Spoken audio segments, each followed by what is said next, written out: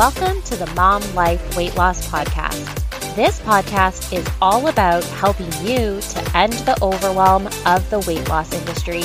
I'm Laura, a registered dietitian and mom.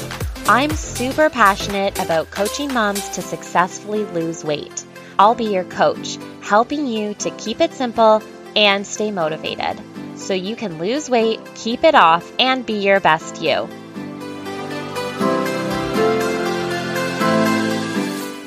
Hello, welcome to this week's episode of Mom Life Weight Loss. Today's episode is my first in a 3-week set of episodes leading into the holidays, where I'm going to go over different types of weight loss traps and how they can take you off track and what you should do instead. If you haven't already listened to last week's episode, Why You Can't Maintain Your Weight Loss, I really would suggest that you pause this episode, go back and listen to episode 27 and take a listen to that one before listening to this one. I go over the concept of your weight loss journey and traps, so do that first and then head back on over here. Today, I'm going to go into detail about how traveling and eating out can be a major way that people get off track from their plans and goals. I'll go through the different ways this happens, and of course, my tip of this episode is to give you some concrete ways that you can manage these different types of situations. All right, let's get started. Who doesn't love eating in a restaurant? I mean, someone makes your food, brings it to you, takes away the dirty dishes. There's no cooking, there's no cleaning. As a mom, I find that eating out is even way more pleasurable now than before, as long as you don't have the kiddos with you, of course. It's one of life's simple pleasures. Plus, when you are traveling, it's practically unavoidable. There's lots of reasons eating out can be challenging. One of the biggest ones is that you don't have control over how the food is prepared or the portion you are served. There's also your mindset. Maybe you're thinking, it's a special meal, I deserve to eat what I want.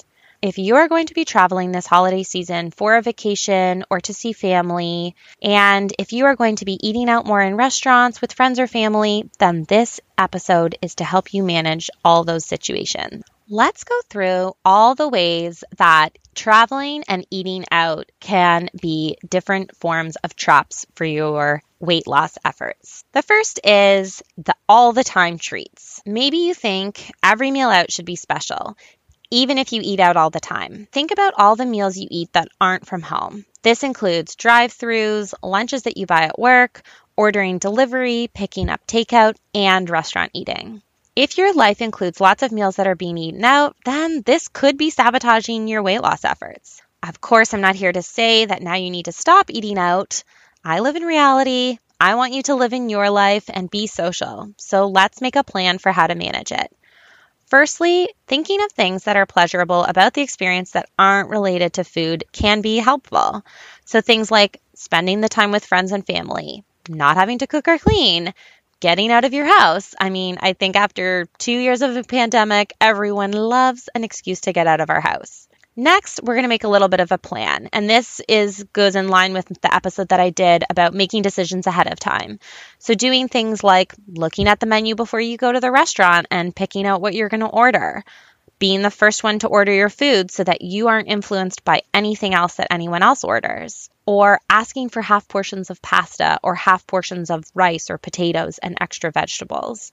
Or instead, maybe you're going to choose to order 2 healthy appetizers and a salad. Then I want you to go back to that non-food list and remind yourself about why this outing feels special. The next way it can be a trap is eating off your kids' plates. You may eat from other people's plates. We all hate waste. And I don't know about your kids, but holy do my kids waste food. How tempting is it to eat fries off your kid's plate when they say they are finished? Is it more wasteful for you to eat them? How do you want to feel when you leave the restaurant? Let's make a plan. You should try to establish a firm boundary with yourself that you won't be eating food off other people's plates. Say to yourself, I'm only eating what I ordered. And remind yourself this won't be the only opportunity for you to eat this type of food. The next way is not being in control. I'm a control freak. I love being in control. And truthfully, for me, sometimes I find eating out stressful because I can't be in control. When you are on a trip, you don't have control over anything to do with your food pretty much. It starts right away too, like right at the airport or at the rest stop off the highway. Limited food choices. As a starting point, you need to be making a plan a little bit in advance for this one. So this looks like bringing your own snacks, drinking water instead of pop or juice, and walking whenever possible. Next, let's take back some of the control. This looks like making a plan to carve in enough time to get a healthy option for you to eat, even if it means getting off the highway and driving a little bit further for a healthy choice rather than just pulling into that rest stop. Worth mentioning again is bringing your own healthy snacks, reminding yourself you always have control over the food you eat, and to schedule in some activity. Again, I love walking. It's a great choice and it's an easy option. The next way is like the Vegas way. Whatever happens on vacation stays on vacation. What happens in Vegas stays in Vegas. I don't know if you've been to Vegas, but I have a former version pre-kid self. And let me tell you, that hangover that I got in Vegas definitely came back from Vegas with me. Feeling like vacation is a no-rules zone doesn't work because being on vacation isn't like a pause in time. You come back with what you did while you were away. Focusing on positives and making a plan so you don't feel deprived is very important. So make a list of advantages of staying on track while you are away. Eating crap 24/7 really doesn't feel good anyway. Think about how you want to feel when you get home. And maybe think about a way to establish a new vacation tradition that makes you feel proud.